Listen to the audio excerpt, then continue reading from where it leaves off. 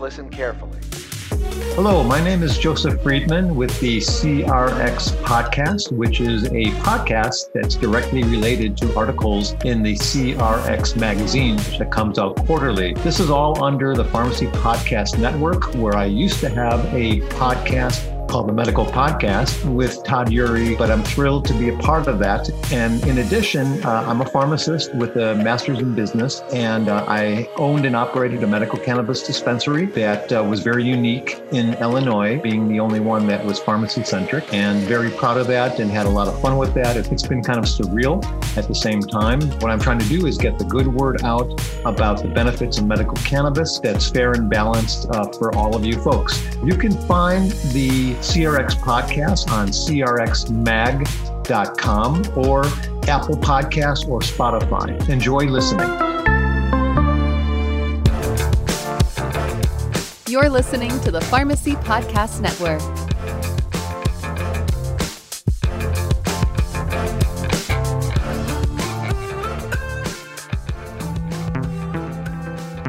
Hello, and welcome to Let's Pharmanize, a proud member of the Pharmacy Podcast Network. I'm Shane Gerritsen. I'm Cal Vandergrift. And I'm Kelly Kerr. And today, we are going to be talking about human physiology in outer space.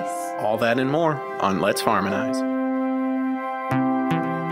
The content of this podcast is not intended to be a substitute for professional medical advice, diagnosis, or treatment. The views and opinions expressed within are those of the authors and speakers themselves and do not necessarily represent any affiliated institution or third party.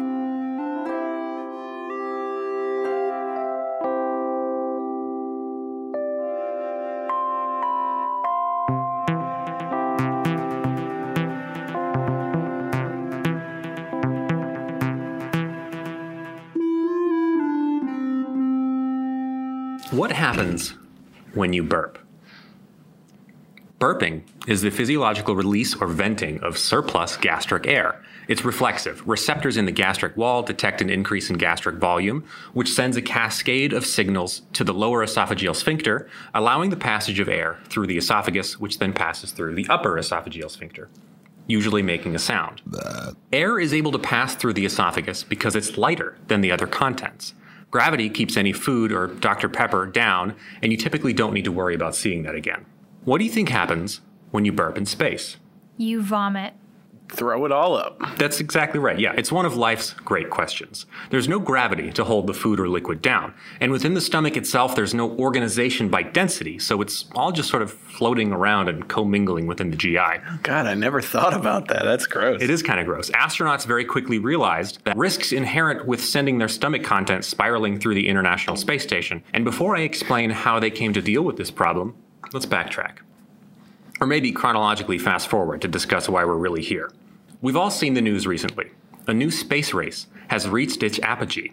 Two privately owned and funded corporations have successfully put humans in suborbital flight, Virgin Galactic and Blue Origin. In what seemed to be the culmination of a new space race, both groundbreaking flights launched within a fortnight of each other. While these flights were not quite space flights, but rather suborbital adventures and exceedingly brief, each flight was around 10 minutes in total. However, the passengers did get to experience, if only for a moment, the thrill of zero gravity. The Virgin Galactic flight was about 90 minutes, and that includes assisted takeoff with a little whirlybird descent. I don't know if you guys have seen like the flight pattern. It literally spun down like one of those seeds that, like the helicopter seeds. You know what I'm talking about? You mean like those little monkeys that have parachutes? Those two. Yeah. Okay. Yeah, it just kind of like it whirly-birded down. It was weird. But so both flights just barely reached the edge of space known as the Kármán line, which rests 100 kilometers above the Earth's mean sea level. For reference, Mount Everest is about 9 kilometers high. Commercial planes cruise at about 10 kilometers. The International Space Station orbits the Earth at around 400 kilometers above sea level. The feeling of weightlessness has been described as freeing, magical, unlike anything on Earth, literally, and it's something science fiction nerds like myself have fantasized about for generations. Here's some first-hand accounts of Dr. George M. Pantalos, I hope I'm pronouncing that correctly, professor of cardiovascular and thoracic surgery and professor of bioengineering, who has flown over 40 research flights on NASA's Vomit Comet, who has done some incredible research on physiology in space, particularly CPR, organ perfusion, and surgery for exploration space missions. Really, really cool, brilliant guy.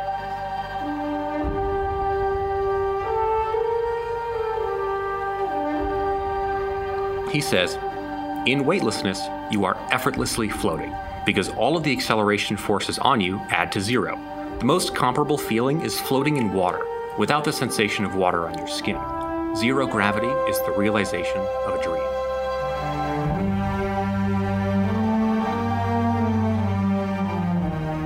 Pantalos has dedicated his life to studying human physiology in space, and he's been integral to the understanding of some fundamentally really complex stuff that goes on with the cardiovasculature in zero gravity.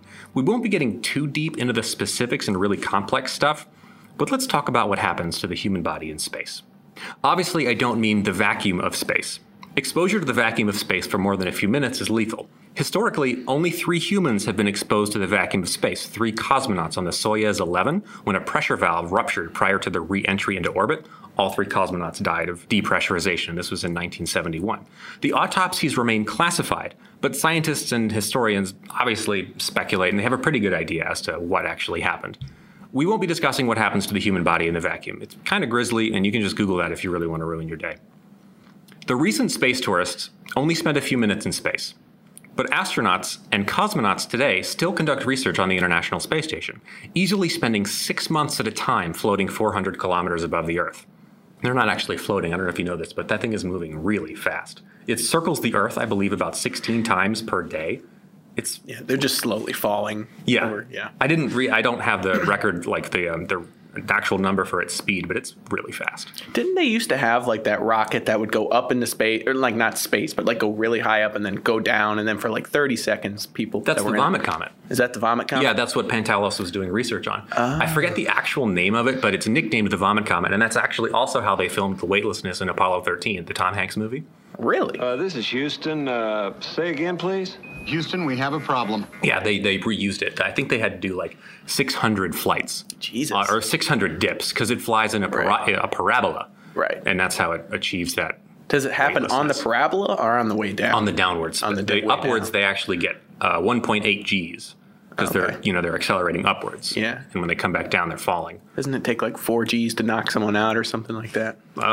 Probably something like that, yeah. Maybe I'm dead wrong about that. I don't know. I mean, maybe. That doesn't sound too inaccurate. Did you say they filmed a movie on that thing? Yeah, Apollo 13. How much money did that cost? Ask Robert Zemeckis. That's so expensive. Zemeckis. What about the Sandra Bullock, George Clooney movie where they were floating? yeah. Oh, that was just 100% CGI and really unrealistic. Yeah. That movie does not like follow. It doesn't have it like a single modicum of Even physics, like accuracy. where the guy's face imploded into a skull. Like that's not real when you're. Well, that could potentially happen, but mostly like the whole like plot driving thing of like George Clooney having to sacrifice himself. Floating off. That was totally like unrealistic. There was no like outward force pulling him away. He would have easily just been able to like climb back to. You can't like space station hop around though. That was kind of like she was doing. They have had untethered spacewalks. They're really dangerous. But she like hopped space station to space station. I haven't seen that movie in a while. I've never seen that movie. Went to the Chinese one, went to the Russian one. Yeah. Stuff like that. The trailer for that gave me anxiety. I could not. I was anxious when watching it. It's an intense movie. Anyway, so let me keep going. So the theorized manned flight to Mars would take about 7 months. The journey's close to 500 million miles. The world record for most cumulative time in space is held by, I'm going to butcher this name, Gennady Padalka, a Russian cosmonaut. 878 days in space. That's cumulative. Oh, okay.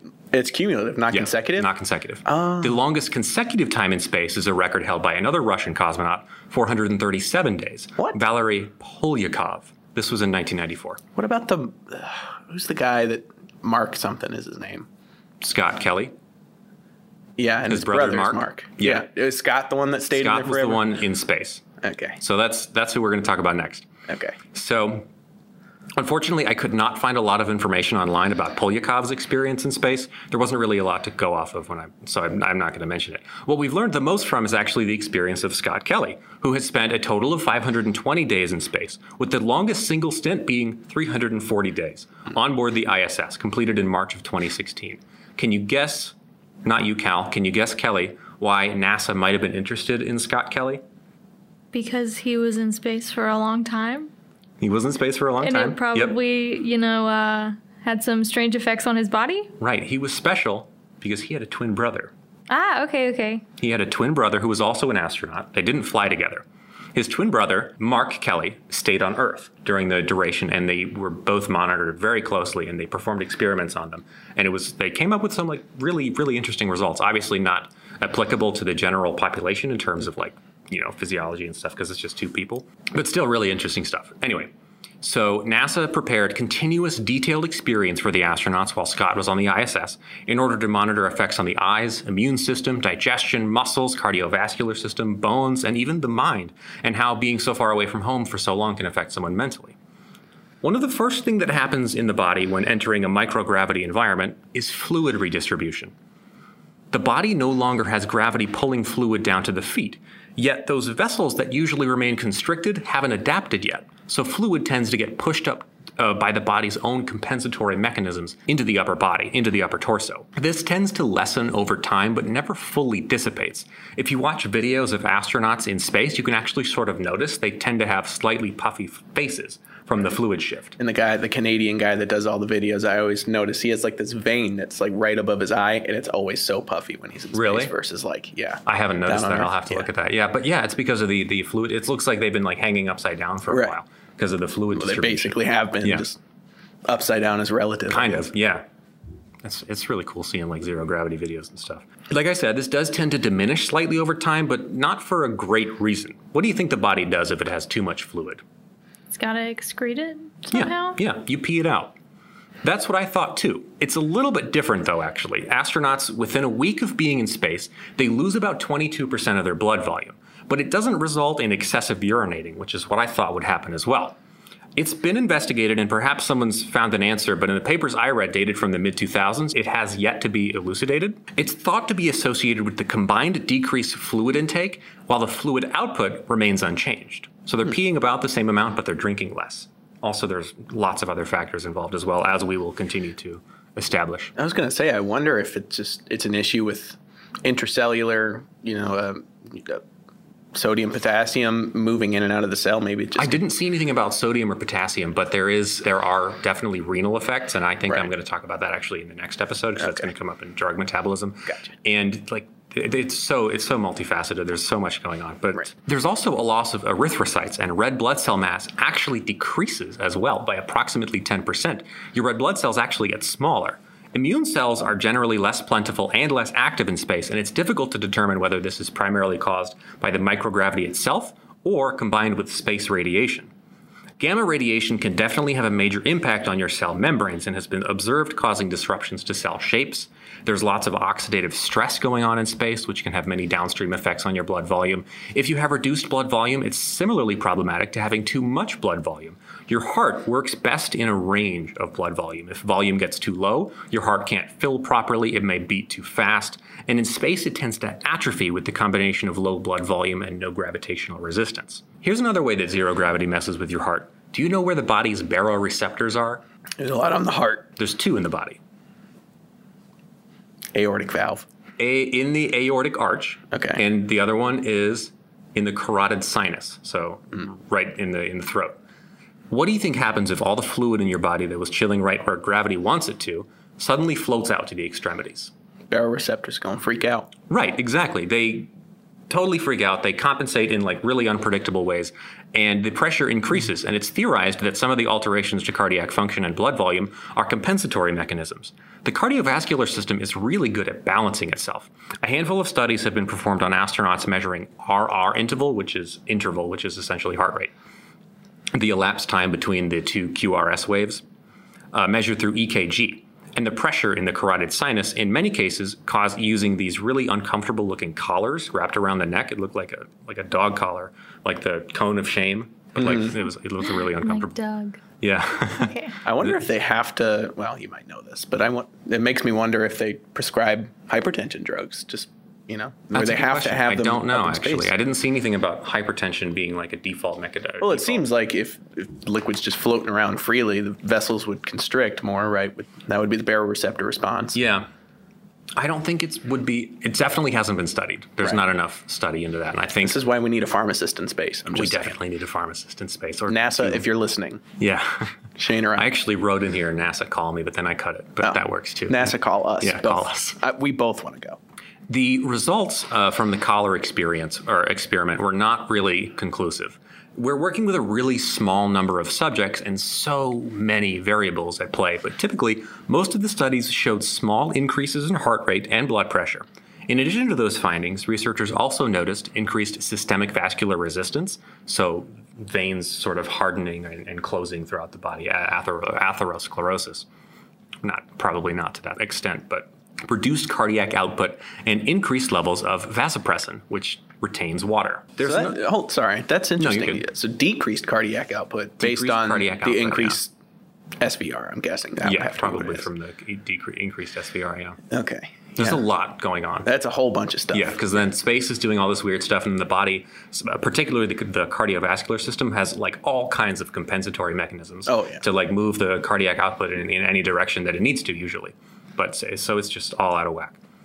There's another phenomenon related to spaceflight that occurs after the astronaut has returned to Earth. We've all become acquainted with orthostatic hypotension as a side effect of various blood pressure medications, particularly those that act on alpha. Will allow me to introduce you to its cousin, orthostatic intolerance.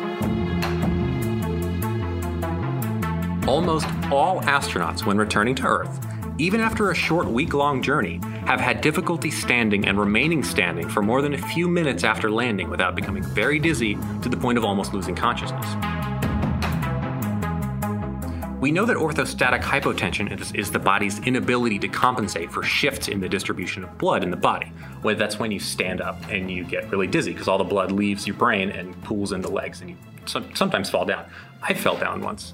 I was in high school and I was like laying on the couch and my mom was like, get up and take out the trash. So I got up and I was able to walk all the way to the kitchen and then I just blacked out and I woke up on the floor in like a small pool of blood because I had hit my nose so hard on the door. Jeez. Did Janine find you? Yeah. Okay. She like saw me and she said she thought I was joking. Because, just me. And I had like this big gash on the front of my nose. I had a similar experience. Yeah. I was stretching once, like doing school stuff. And this freaked me out because I was like, oh my God. Because when I was a little baby, I had a history of seizures.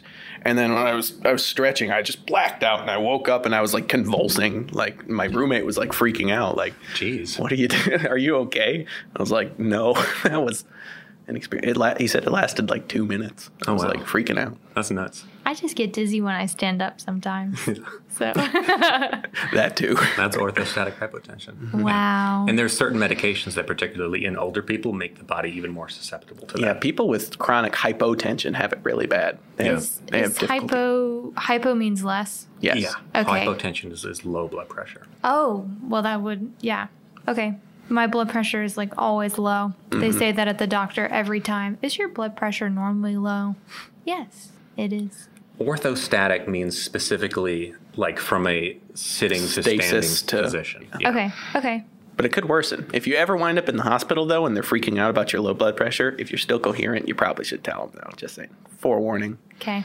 Because they might freak out about that. Yeah. Low blood pressure is generally not dangerous unless you're like symptomatic. You're really going low. It depends on how low you go. Hypertension is not that way. It is dangerous, and you usually don't feel it.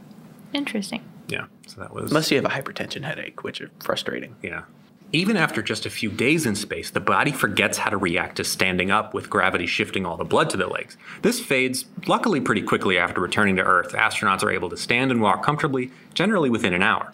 After particularly long journeys, astronauts have been known to feel a little wobbly for up to 24 hours, but this is likely more balance related. So that's the cardiovascular effect, by and large the most complicated to me. So before we move on to the next few, was there anything particularly of interest or any lingering questions you may have had?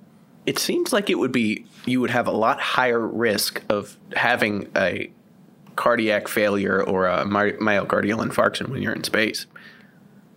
If your baroreceptors are consistently, pressing down, definitely, you'd think that would be I think dangerous. That's probably one of the reasons why all the astronauts are subject to such vigorous tests before they're able to go into space, because they have to be at their peak physical performance. They have to be really, really fit. I also wonder if they're going to have issues with like nasal congestion because, the pooling up there. And a lot of people describe the smell of space being like, a burned. Yeah, something. They do have decongestants on the ISS. Hopefully it's not with phenylephrine, though, because if they already have hypertension issues, that's not good. Yeah. So, okay. Wait, I have a question. Yeah. So, I know you started off talking about burping in space, and I think the question that's on everyone's mind is about farts. So, what happens in space if you have to fart? Farting in space is actually very easy. It is. Yeah, it's not particularly difficult. I had a feeling they fart needed more in to. space. They actually do report farting more in space.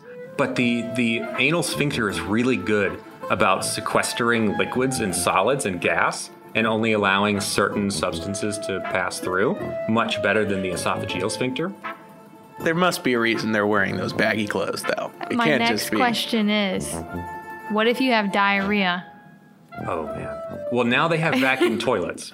Okay. They have vacuum toilets that you used to have to back in like the 80s and 90s. They used to like strip totally naked because if they were to get fecal matter on their clothes, there'd be no way to clean it off. So they would actually get completely naked, go to like a corner of the ship, and then they would just have a bowel movement in a bag. And then they would like just seal it. And I don't know if they had the ability to freeze dry it then. They do now. But there was frequently the issue of floating fecal matter in spaceships and on the ISS. It's a really good question. Thank you. Yeah.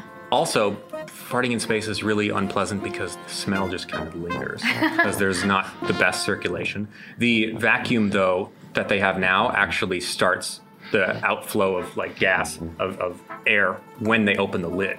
So it immediately starts like a circulation. So it helps with the smell a little bit. Well, we definitely do not want to take our cat to space then. You know, our cat's really stinky. Yeah.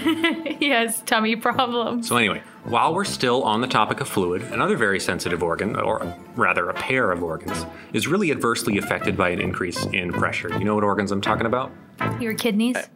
Well, That's my guess. I was assuming you were going to talk about the lungs, but the kidneys. Eyeballs. Eyeballs. Eyeballs. Yeah, true. So, but first, a word from our sponsor. This episode is brought to you by CVS Pharmacy. Lower your expectations.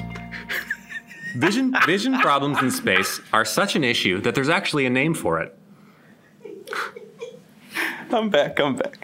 The Space-Associated Neuroocular Syndrome, or SANS. The fluid shift towards the head and torso can cause fluid to build up in the eyes, which leads to optic disc edema. The optic disc is where the nerves leave the eye and travel to the brain. There's choroidal thickening and cotton wool spots, which are tiny white spots on the retina that are signs of vascular inefficiency, so not proper blood flow getting to the actual eye itself. And you typically see these in patients with diabetes or actually cytomegalovirus. They're rarely symptomatic in themselves, but they're good signs that something not good is going on. There's not really a good way to prevent this right now because a lot of the drugs that treat intraocular pressure, like latanoprost for glaucoma, rely on increase of outflow of aqueous humor and through prostaglandin activity. And something like brimonidine increases outflow while also decreasing production of aqueous humor. These are tiny physiological processes that are competing with the entire rest of the body, pushing fluid up to the head. It would be like trying to stop a river with your bare hands. Sure, it'll do something, but ultimately the benefit, I think, would be negligible. NASA and other interested parties are looking into negative pressure suits for long journeys, like the journey to Mars. These would, my understanding is, create small, controlled vacuums on the legs or lower torso to allow normal circulation as best as possible. Even if it was like a cure-all, and they had to like use latanoprost eye drops in space, they couldn't even give it, right? Right? It'd be so difficult to use an eye drop in space. Oh my God. Or would it be easier? Because they would just like float in air, and I then guess you'd, you could just like walk catch up it, to it. with your eye. That'd be really challenging. What if you squeeze it too hard and you just send like a jet of latanoprost across the station? Do you think contacts have enough suction on your eye to not just float off? Can you wear contacts in That's a space? really good question. I don't know. I know when I put my contacts on, they make that squelchy, like, Right, I hate sound. it. Yeah, it's Ew, nasty. do they? Yeah, they do. That's how you know that they're on. Yeah. I never knew that. That's gross. Yeah, you should listen next time I put my contacts in. If you blink a lot, they just keep doing it until they stop, and then you know they're on. Yeah. Ew, that's really gross. I had no idea. Anyway, so a glaucoma, while sounding similar in theory to SANS, is usually characterized by structural abnormalities of the eye, causing a buildup of pressure which damages the optic nerves over time. In sands, it's the fluid shift that causes the buildup, and because of the shift, there's nowhere for the fluid to go, even if you were to treat it like glaucoma. Not to mention the problem of applying eye drops in space, like we've just mentioned. Scott Kelly, who I mentioned earlier, described vision issues while on all 3 of his flights, including bad middle vision for a while, and after returning from his 340-day journey, it took his vision about 3 months to return to normal. At least it did return to normal. At least it did, yeah. Imagine, though, if he's just one person. Imagine if he had been, older or he'd been in space longer or something. I mean, a lot of factors at play. Other astronauts have sustained vision damage that has never recovered. Wow. Jeez. That's nuts to me. So that's the eyes. Any thoughts before we move on? No more questions about bodily functions? No, sorry. I've been holding that one in for a while, though. That's a really good question. Get it? I've been holding that one in for a while. Okay. Wait, I don't get it. Could you explain it? Fart. I got it. Okay. That's good, thanks. So up next, muscles and bones. I'll kind of group them together because the general cause of the changes is really largely the same. On Earth, the primary stressor on your muscles and bones is gravity. When you're in space, the same acceleration force that your muscles and bones have gotten used to for your whole life is suddenly no longer there. However, scientists think there's other factors at play here as well. Even with regular 2-hour daily periods of pretty intense, vigorous exercise on board the ISS, astronauts still face muscle wasting, although the exercise seems to slow it down. A study of avian mussels, that means bird, determined that muscles in space didn't show changes in cell metabolism or protein degradation, but there was a significant decrease in protein synthesis. 74% by the 9th day of the 10-day study, which is pretty dramatic. The synthesis rates normalized after returning to Earth. So this means that the cell turnover stays the same, but the muscles aren't making new cells to replace the recycled ones. Similarly, astronauts lose 1 to 2% of their bone density every month. That sounds slow, like it wouldn't be a problem, but the flight to Mars is 7 months. So spaceflight osteopenia could result in a loss of potentially up to 14% of your bone density. According to a report from the Surgeon General, that's almost a 3-fold increase in fracture risk. However, this is the one thing that stood out to me as something that could be potentially prevented by medication we have on Earth. And that is, do you know where I'm headed with this? Fosamax? Yes, bisphosphonates. Ibandronate and alendronate, otherwise known as Boniva and Fosamax, or Boniva, I guess, if you're one of those people. Bisphosphonates actually inhibit the activity of osteoclasts. So in bone resorption, bone cells replace themselves like normal cells. There's osteoblasts and there's osteoclasts. Osteoclasts break down the bone cells. Osteoblasts build new bone cells to replace the broken down ones. Sounds like a blast. Okay. That's good. So this drug inhibits the ones that are breaking down the cells, so they're less active. What if people took steroids in space? I mean, you're talking about atrophying and like muscles not being able to produce new. Over time, though, if you had to do it, like if you were on a Mars trip, though, that would actually worsen bone degradation. So I don't think that would be the case with glucocorticoids, but I don't know about... I guess mineralocorticoids. Yeah. Male astronauts do have problems with low testosterone in space. So I would worry less about my bones, I guess, and more about the cartilaginous part of it, because like Scott Kelly grew a couple inches when he came back down to Earth, but that wasn't a good thing. That was more with like the decompression of his spinal cord. And over time, it like 2 hours or something, he shrunk back down, but like over time. Was it 2 hours? Or something like that, yeah. It returned pretty immediately. That sounds like it would hurt. Right? It seems painful. But I know I was watching a video once and he was describing a lot of knee and joint pain because of the air in between, your bone and your cartilage is just expanding, and it just seems like a painful experience. However, on Mars, though, it's like, isn't Mars like 65% of gravity? Mars is about 40%. 40%, something like that? Okay. I think their gravity acceleration is 3.4 meters per second. It would hurt worse on Mars, or it would hurt worse if you ever came back to Earth, I guess. But I guess if you got used to living on Mars. Well, I guess if they lived in a pressurized Earth-like cabin, it wouldn't be too bad. It'd still be the same gravity, though. It'd still be Mars gravity. Even in, I guess, yeah. Yeah, even if it's pressurized. Yeah, true that. Pressure's not going to change gravity, Calvin. The Martian did not do that right. I'm just saying. No, they handled it pretty well, actually. You think? Yeah. Inside the house thing that they built? We just watched The Martian. Really? Like literally like 5 days ago. Yeah. Well, why wasn't he just like hopping around the... You wouldn't hop. I mean, right now you're 200 pounds. There you'd be 90 pounds. Right. Or something. I don't know if that math is... That probably does. That's pretty solid. Yeah, like 85, 90 pounds. Yeah. Well, if the moon is like, what is it, a third or is it the moon is about a ninth. Oh, a ninth. Okay. Yeah. So they can hop around. They hop on the moon. Yeah. They do that. You can hop on the moon. Hop on the big cheese ball. Yeah, the video of them hopping on the moon. Yeah. What you said about Scott Kelly, do you want to know another fun fact about how another quick way to lose like an inch of height? Eject from an airplane. The compression of the seat is known to compress spines. Makes sense. And people who eject are like a centimeter shorter. Yikes. Yeah. Sounds painful. Anyway, so bisphosphonates actually inhibit the activity of osteoclasts, which, as we know, are part of the body's normal bone recycling process, and cause them to undergo apoptosis, where the cells actually die. This is something that was actually investigated for long space journeys to help mitigate bone density loss in the late 90s. However, there's one interesting thing about bisphosphonates. They have a very special set of instructions on how to take the medications. Do you know what those instructions are? Enlighten me. Okay. When you take a bisphosphonate, which, by the way, they vary on how frequently you have to take them, alendronate and risedronate are weekly, and abandronate is monthly. A patient is supposed to take them with a full glass of water, no other food or drink for an hour. That's fine. Easy enough to do in space. They've got pretty rigid schedules, and it should be pretty easy to monitor fluid and food intake. They're doing that already anyway. Next, you have to remain upright to prevent esophageal irritation. The problem with this is that there is no up in space.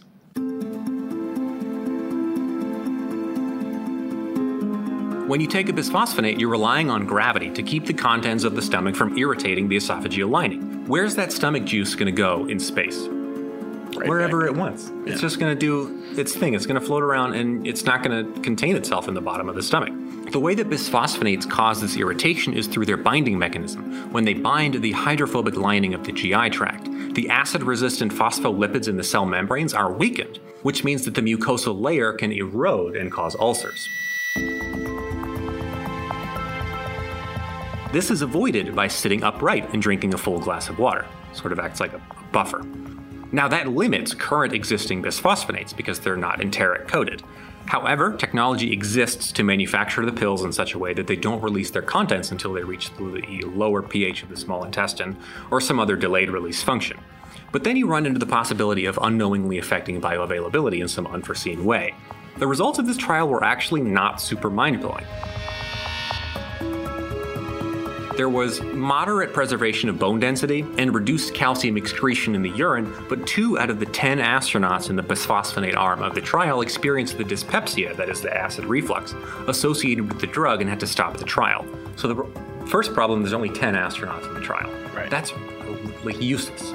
That's a useless RCT. 10 astronauts? Yeah. Not really an RCT at all, really. Right. It's just like it's not.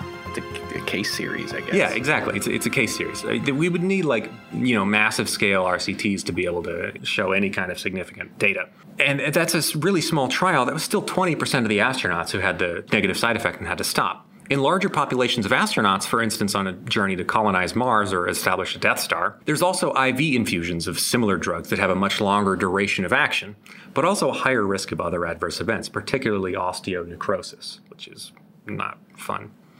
I kind of went down the rabbit hole with this one, but I found it really interesting to entertain. And I actually wrote almost like all of this section. And then later on, researching something else, I found that they actually did the alendronate study in space. I thought it was just like my idea. Obviously, it's not. Right. Of course, they already tried that. Now it's time to talk about the GI system. That's my favorite part. The GI system has evolved to exclusively function with the assistance of gravity, and is perhaps the system most obviously affected by differences in acceleration and velocity. People get nauseous in roller coasters, on boats, in airplanes. Space is certainly no exception. Not only is the balance affected, contributing to nausea, but there's delayed gastric emptying resulting in constipation, and this reduced gastric activity also contributes to space motion sickness. There's several medications used in space: scopolamine, promethazine, and dextroamphetamine. Please don't ask me about how dextroamphetamine, that's Adderall, how that's going to help with space nausea, because I don't know. I looked it up. I couldn't find anything. I will perhaps look into it further in an additional episode. But seems like just an excuse to give people Adderall. I mean, it mostly causes nausea in people, but I'll look into that further because I was intrigued by that.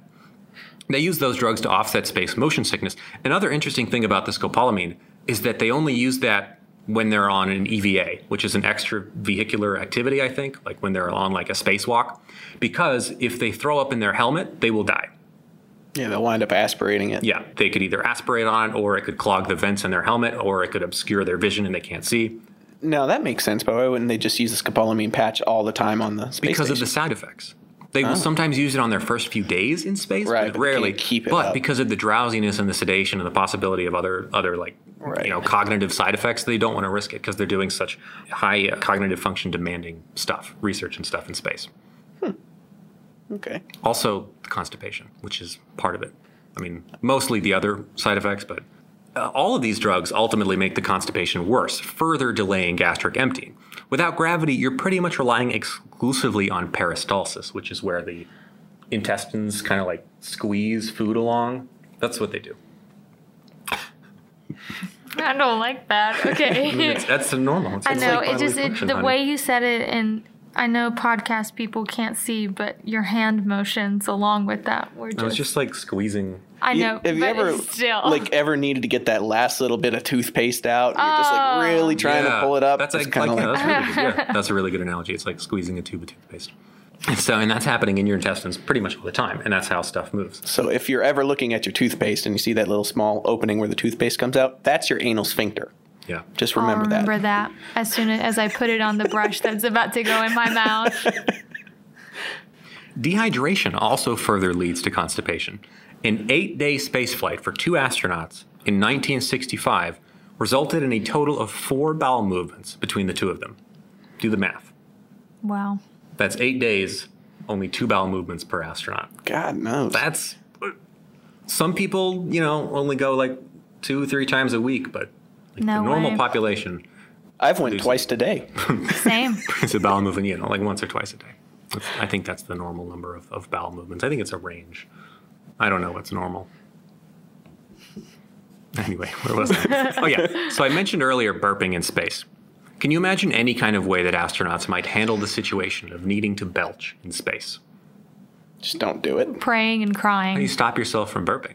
Like, what if you have Just do it in your mouth. Swallow. Ew, it's still gonna you're still gonna throw up in your mouth. Yeah, you Just- just swallow it back down. Oh, that's yucky. Anyway, so Okay. here's how they did it.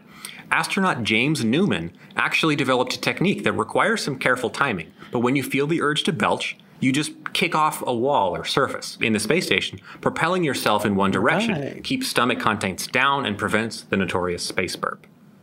The Newman maneuver. You told me that the other day, see. and I forgot. Sorry. You could, I guess, in a more convoluted and complex way, you could just carry like a compressed air container and just like, like go back down. But then Sorry, you swallow that- the that air, image and then is you're just really gonna. funny. I just found a better name for this, by the way, since James Newman discovered it: the Jimmy Shimmy. That's good. That's So good. NASA, you can use that if you want. Just credit me. If they had like a compressed air canister, that would make them burp more because they're swallowing air. I guess. They have inhalers on the ISS too, by the way. Well, how do those work then? You just breathe it in. See, I hope we're talking about the lungs at some point because this We is are like- actually. I'm not going to talk about the lungs. okay. We need to look at this. I'll look it up for part 2, I guess, Okay. because You I can- need You to. can present something on part 2. This is the most intriguing part to me. The is lungs. What happens with the lung? Like asthma. How does asthma get worse? Don't go to space. Or if you have like a pneumonia and you have fluid buildup Oh, in your gosh. lungs, how does that work? Do you aspirate on your own fluids? Maybe if we do a part 2, you can do some physiology of like interesting diseases in space. Yeah. And then I'll talk about drugs. Word. Okay. I like it. Yeah. Because this was a lot more dense than I anticipated. Because we're like, I think we're a little more than halfway. Yeah, we're 5 of 7 pages. Okay. The effects on the immune system are much more varied, and the causes are less certain. There's been reported changes in leukocyte distribution, T cell function, increased levels of immunoglobulins, which is interesting to me, measures of cytokines that were highly variable, some low, some high, which could be amplified by their complicated inhibitory and excitatory relationships with themselves. This erratic behavior of the immune system is probably a result of 3 main factors. 1, zero gravity having unpredictable effects on physiology. 2, gamma radiation. And 3, the lack of exposure to normal bacteria and viral flora. I don't know if viruses count as flora, but whatever. Lack of stimuli on the immune system can result in feedback loops that inhibit or even overstimulate other pathways, as explained by the hygiene hypothesis for allergies. Hypersensitivities and dangerous allergic reactions have yet to be noted, but it's something that requires attention. It just reminded me of that show. Have you ever seen The 100? Yeah. You've seen that show? I've seen a few episodes. So I think I don't know if you've ever seen it. I've only heard of it. So the theory is that there was a nuclear fallout, and the only people that survived were the people on the International Space Station. Okay. And then they would wind up coming back down to Earth. But I was thinking about it, like, since that they aren't exposed to, like, these viruses, if coronavirus wiped out the entire world, they wouldn't be exposed to it. So they would still be, human race would still survive. That's nice. I think there's like 12 people on the ISS right now. Gotta do what you gotta do. I don't know. You know, it's pretty small. The ISS, it's about the size they've described it as a 6-bedroom house. So, I mean, like, big for a house, small for a space station. And there's the people on the Russian one, and Is that the Mir station? yeah. I don't know if there's anybody actively on the Mir station. I know it's the International Space Station, so I know there's different astronauts that go up to that and cosmonauts. But there isn't there's a Russian one, and according to the Sandra Bullock movie, there's a Chinese one too. I think that's correct. I don't know the name of it, though. Yeah.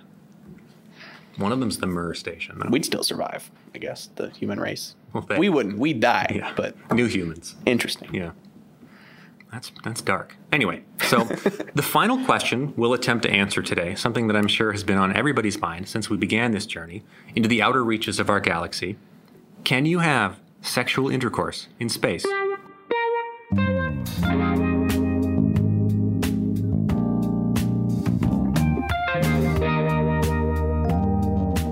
The short answer is, kinda. Both male and female reproductive systems rely on normal gravity-supported blood flow for stimulation and the excretion of endogenous lubricants. When there's a fluid shift and all the blood is somewhere else, it makes it that much more difficult to maintain an erection. Currently, there's no official diagnosis for microgravity-induced sexual dysfunction, as researching this phenomenon has not been on NASA's to-do list. One of the reasons for this is because of another delicate physiological function that relies heavily on gravity and normal distribution of fluids in internal organs: pregnancy. When a sperm fertilizes an egg, it's not self-propelled into the uterus. It relies on gravity to sort of float down the fallopian tube and implant itself in the uterus. If the egg doesn't make it to the uterus, it's called ectopic or extrauterine pregnancy. I think if it is stuck in the fallopian tube itself, it's called the tubal pregnancy.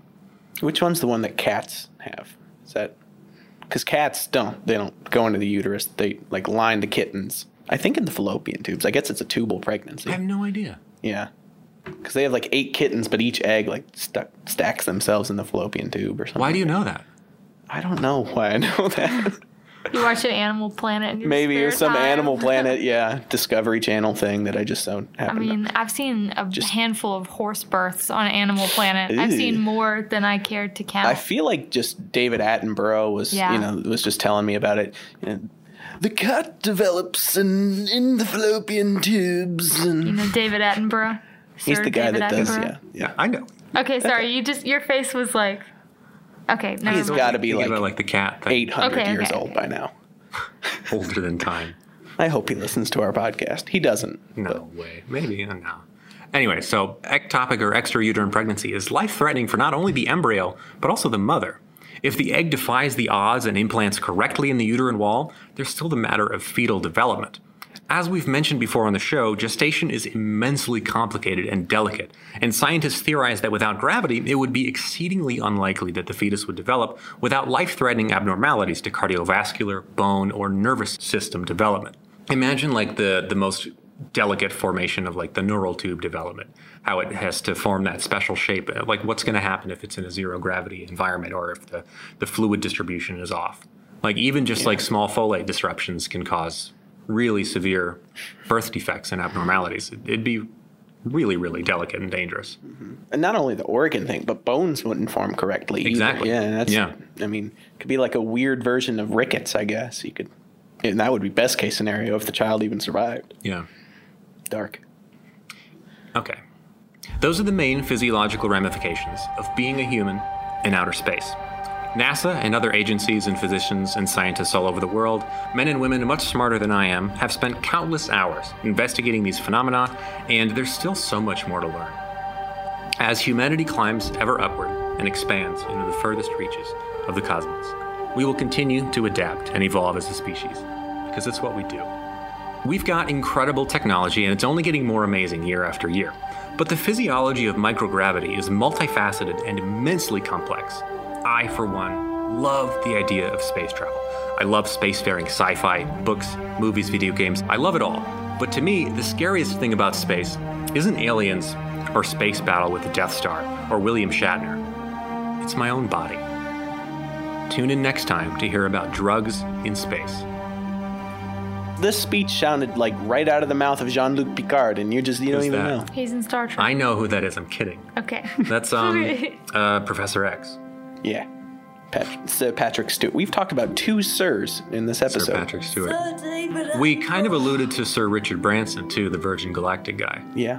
So there's 3. I didn't want to mention any of their names, though. Sir Jeffrey Bezos.